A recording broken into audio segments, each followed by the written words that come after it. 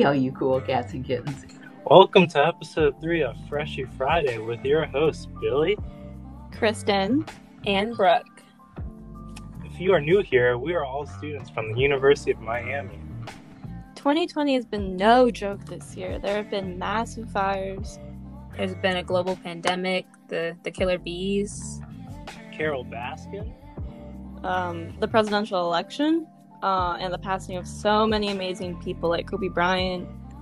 In general, a lot has happened, but the main event that has trumped this year is obviously COVID-19. I mean, I don't know about you guys, but COVID has definitely impacted me a lot. I feel like it's especially impacted my mental health. Yeah, many students around the world who have online school are dealing with some type of stress or even depression. An article from EdSource talked about a survey that asked students to grade their mental wellness before and after schools close on a scale of 1 to 10, with 10 indicating top mental health. Before the pandemic, 65% of students gave themselves a 7 or higher. After the pandemic, that percentage had dropped to less than 40%. Wow, that's crazy. I had no idea. Yeah, not being able to go to school in person and being stuck in your house with eyes glued to a computer screen for 7 hours a day leaves students with anxiety, depression, and some other mental health issues. Many are even saying that students' anxiety levels are at their highest right now. Psychologist Maureen Schroeder says, young people's health affects the whole community. Without good mental health, you can't function, you can't contribute to society. It affects all of us. This is when we need to be investing more in mental health services, not less. Personally, I felt a bit sad and even depressed the first month of the pandemic. And it even affected the people I was living with, my family. It was really sad knowing I wouldn't be able to finish out my last couple of months in high school. My family knew I wouldn't be able to have a normal last year in high school, and they were really sorry for me. I wasn't able to have a normal prom or even a normal graduation. The prom run really hurt because after going through the troubles and stress of asking my date out in front of all her friends, I wasn't even able to have what every high school senior was promised. Oh my gosh. That's so cute. You asked her out. I'm so sorry. Yeah. Yeah, I feel like for students who are really having a tough time with the virtual school and not being able to experience what many would classify as a normal high school experience, they should really try reaching out to maybe counselors, teachers, or even friends and family to try and talk out their struggles and hopefully get better. Yeah, I think this remote learning has been no joke this year.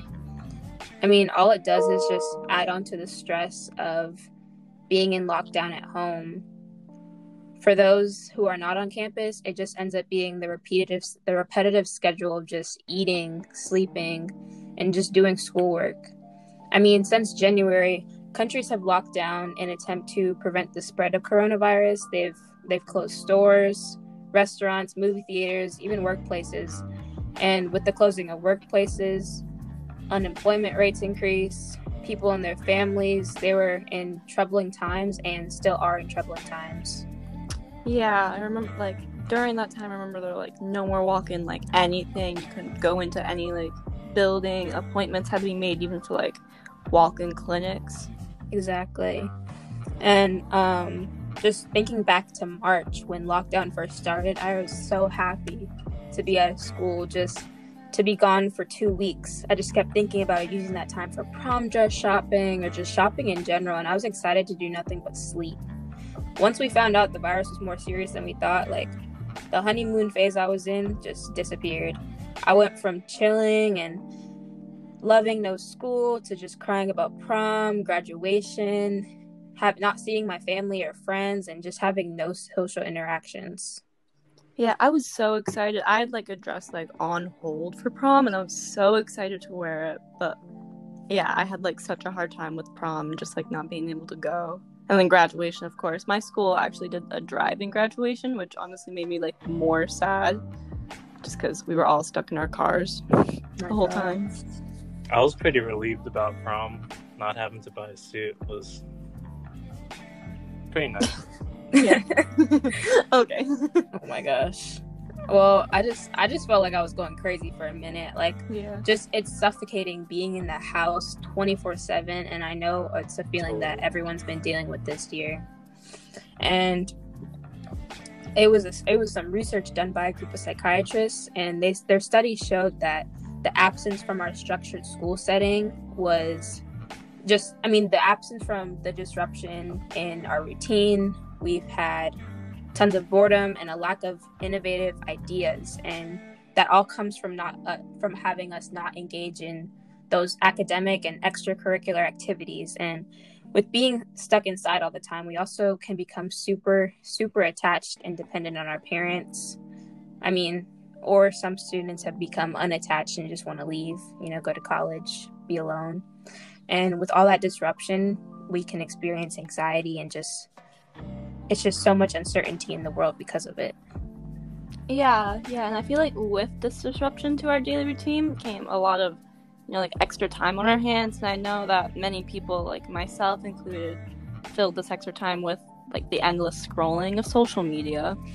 And, while this may have been considered fun downtime in the beginning, it quickly could turn into, a negative aspect of the pandemic that could definitely impact mental health in a negative way. That's so true. I ended up putting a timer on my apps just to keep myself off of them. Yeah. A study of 512 college students measured social media use, a COVID-19 stressor. It measured secondary traumatic stress, depression, and anxiety. And as expected from the study done by Harvard from regression analysis, indicated that a higher level of social media use was associated with worse mental health, and that more exposure to disaster news via social media was associated with greater depression, which is very unsurprising to me. During COVID, mental health symptomatic expressions also increased by 14%, which was definitely thematically related to COVID-19. And also in this survey, while no participants reported any depressive or trauma disorders before the pandemic, more than half reported depressive symptoms that were moderate or severe levels of secondary trauma. Wow, that's a crazy statistic. Yeah, I know. And those who are online most frequently being at least 50 times a week, which, let's be honest, is most of us in this COVID-19 world, have 3 times the odds of perceived social isolation as those who went online less than 9 times a week. We've probably never experienced these negative effects as acutely, while simultaneously feeling the need to communicate online more than ever. Social media has also been a useful tool during the pandemic in creating connections with people and pushing movements such as the Black Lives Matter movement. And rallying on social media as an alternative to the streets isn't just performative, but it's a crucial, effective tool, I believe, that helps protesters coordinating their actions. But, however, social media can actually make you feel more alone. While we're craving this connection, it can actually make you feel more isolated.